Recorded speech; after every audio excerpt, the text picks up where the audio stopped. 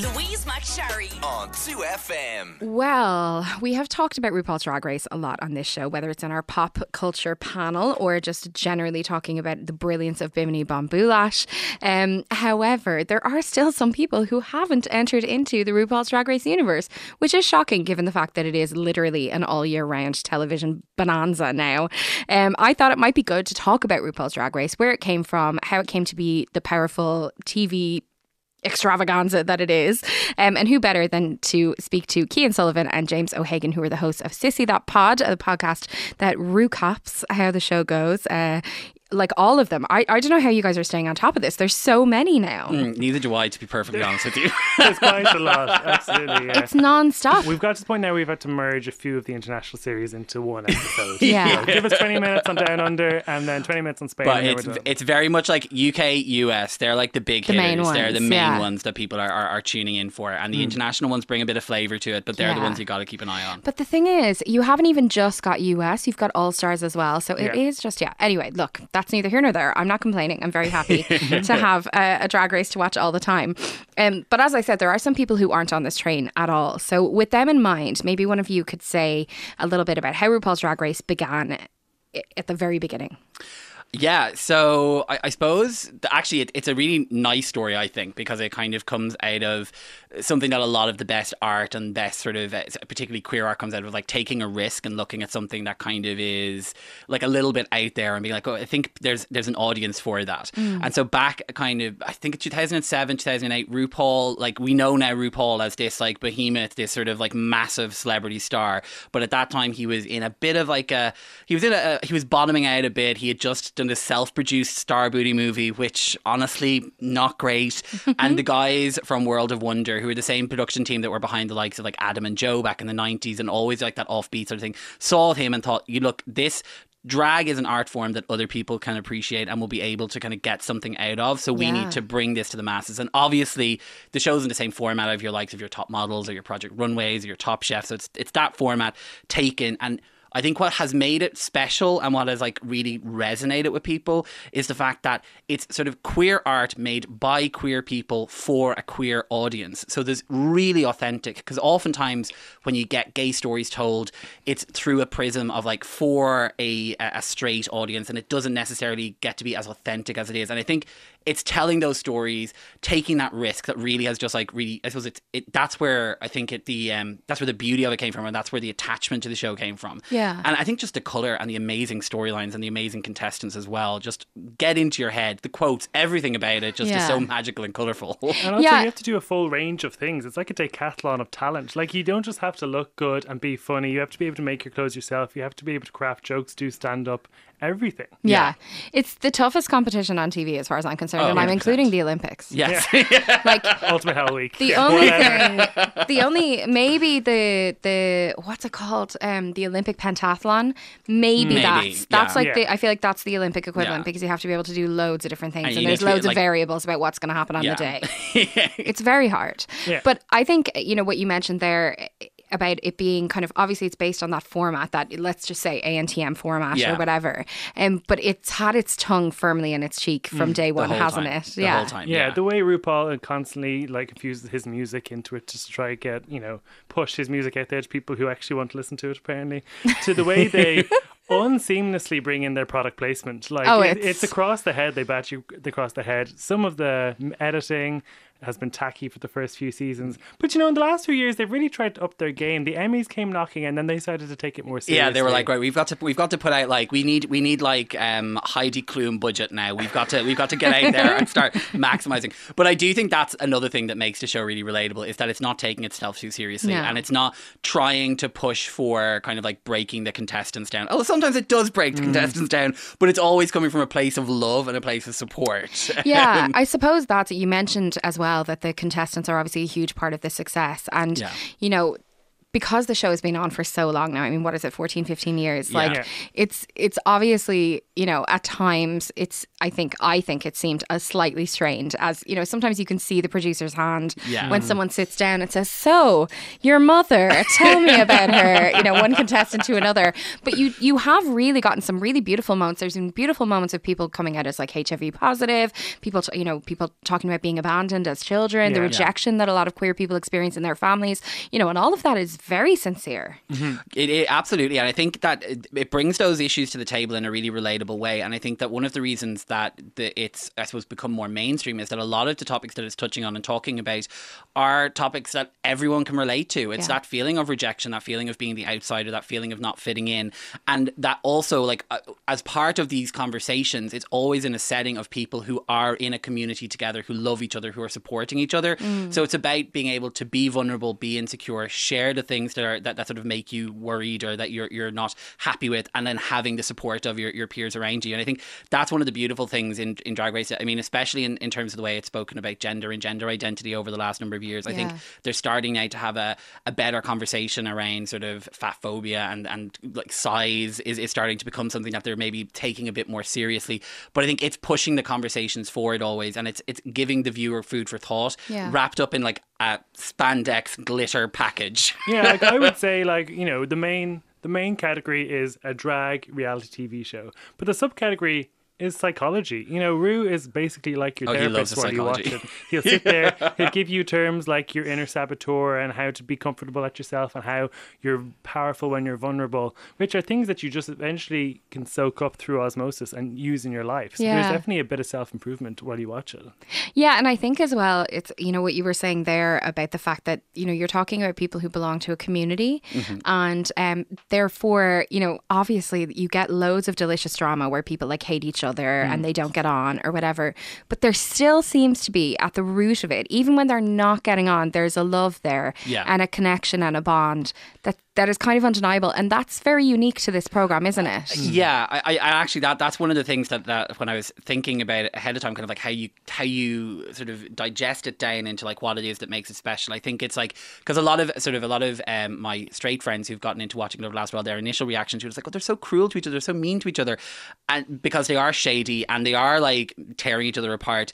But it's that sense of being part of a group of people who accept you at the very basic of who you are and who you are as a person. So it doesn't matter if you're taking the piss out of them or if you're having a bit of a hissy fit and you're calling someone something unspeakable in the off camera. The fact of the matter is you love that person for who they are. You accept something that so many other people reject from them. So there is that baseline of love underneath all of the shade. Yeah. What do you think of the fact that this show, as you said, began very much as a queer show for a queer audience, and now it's gone so far beyond that? I mean, there are so many, like millions of straight people now who are heavily involved. Yeah. I see some straight people who frankly have tried to adopt liking Drag Race as a personality, which I think is a bit excessive, but it is so successful beyond the queer community now. Do you think that's a good thing or a bad thing? I think so, because like we mentioned, those mirror moments, those stories are great because they get them out there in front of everybody. And yeah, of course, we have said it's a queer show for queer people, but it is mostly just queer men. And the show definitely has been lacking in its opportunity to get women and other sort of gender identities out there, and it's gradually getting there, but it is a bit behind the times. I think it could be a double-edged sword. I think as long as no one sort of watches the show and thinks, oh, I understand the queer experience now, right, then that's fine. Yeah. Like as long as you understand, like this is a heightened television version of these particular individuals' experience. As long as you aren't kind of walking out then into the middle of the George and being like, I belong here because I watch Drag Race. I'm one of you. These are my people. Yeah, exactly. Listen to me tell you how to drag. Yeah. And unfortunately, like, we live in a capitalist world, and if these queer people are going to be able to you know, make a living for themselves after they've been kicked out of home from their parents, they'll need some money. So if there's more straight people going to drag shows, and that's only going to be better for them. And with that, I do think it's about being respectful in the spaces and understanding that those spaces that, like, they exist in those queer spaces exist as a safe space for people to go at in a time when they weren't safe to be themselves outside of it. So knowing that now it is safe for queer people to be queer wherever they want to be queer for the most part in Ireland, and those spaces aren't as sort of relevant or required in that same way anymore, but they're still very sacred. So it's like you need to be respectful and understanding that like watching Drag Race is a brilliant way to learn and understand more about the queer experience, but like get to know queer people and make sure you're always being respectful when you go into the spaces that sort of belong to them.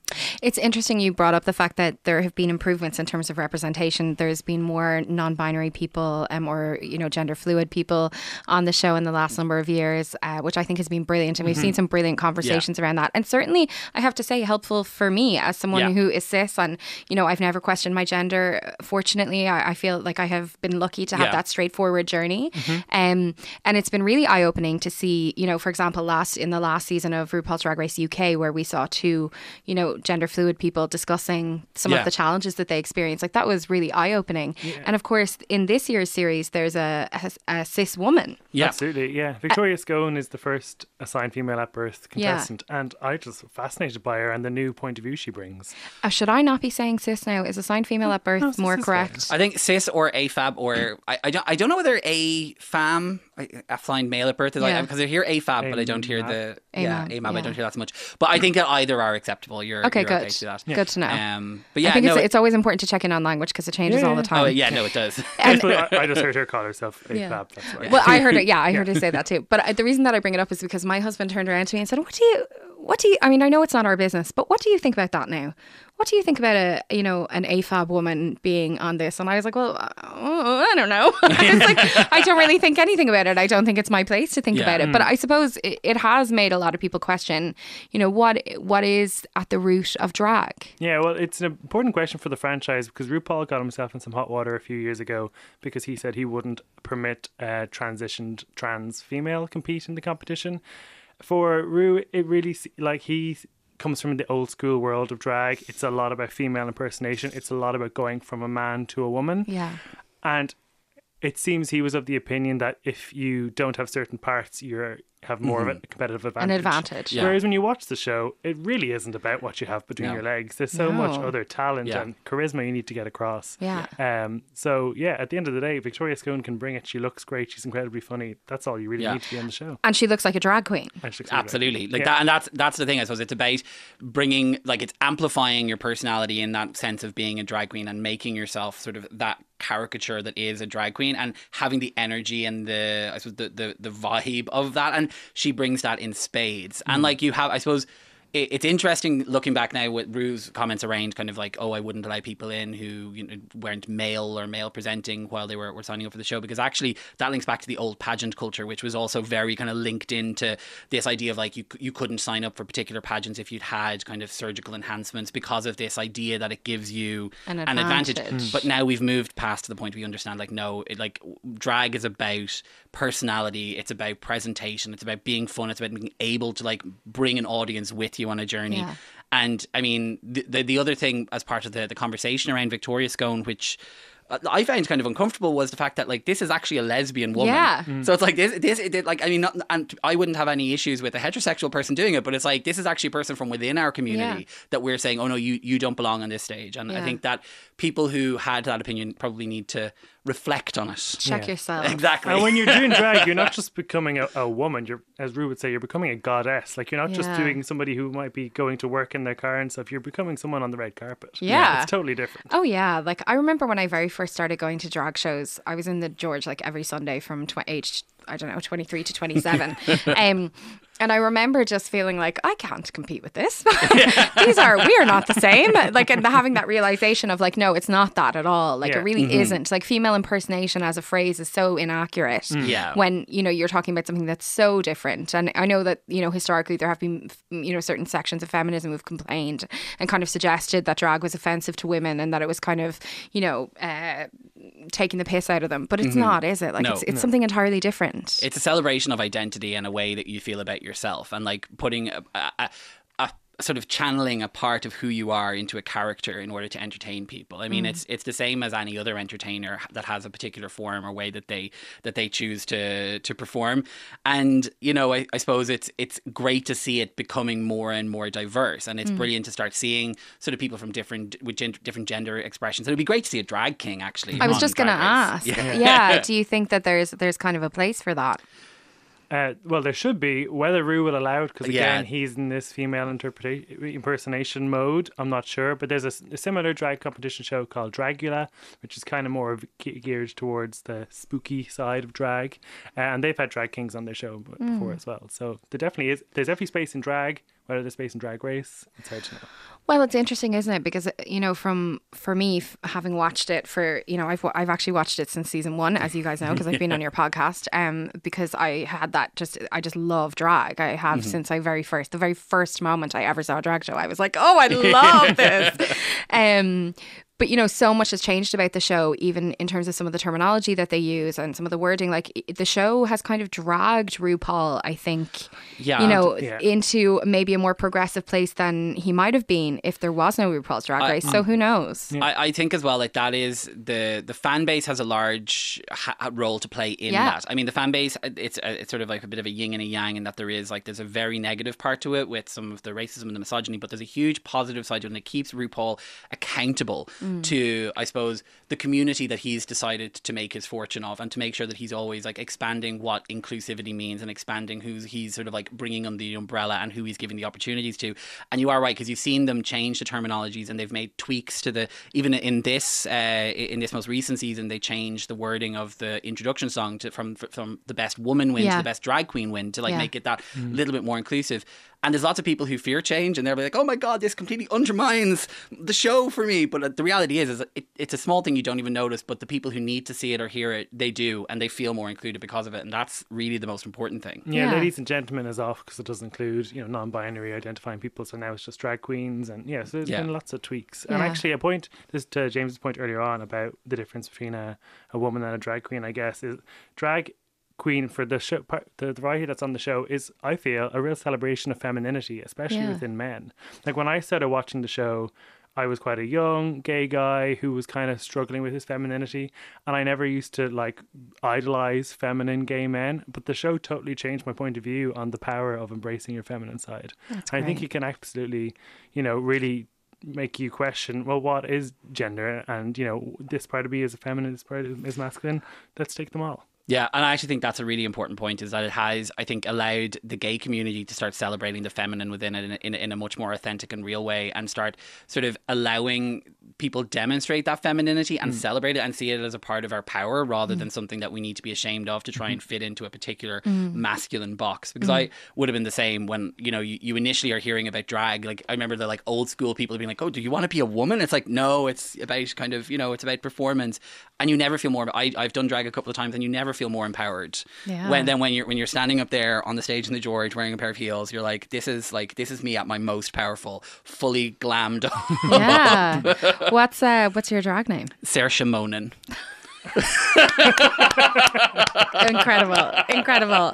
Well, I'm so sad that we have to finish up, because I could truly talk to you guys about drag. I could talk to anyone about drag, but especially you guys, because you really know what you're talking about. Of course, Cian, Sullivan and James O'Hagan are the hosts of Sissy That Pod. You can find Sissy That Pod on all streaming platforms, from Spotify to Apple. And if you want to watch RuPaul's Drag Race and you haven't dipped in, it's on Netflix, and the UK series is on Wow Presents, which is World of Wonder, the production teams, or the production company's streaming service. It's also on BBC One in not the same it's day. It's like 2 a.m. on like a Sunday morning. So set it up to record, tune in. They're really just like throwing us a very old bone there, aren't they? They are. They're like, the memes have come and gone, guys. We need it before that. Honestly. If somebody wants to go back and watch old episodes of UK, because all the US ones are on Netflix, it's on Virgin Media Player as well. You can get season 1 and 2 there. Amazing. Thank you so much, Cian and James. Louise McSharry on 2FM.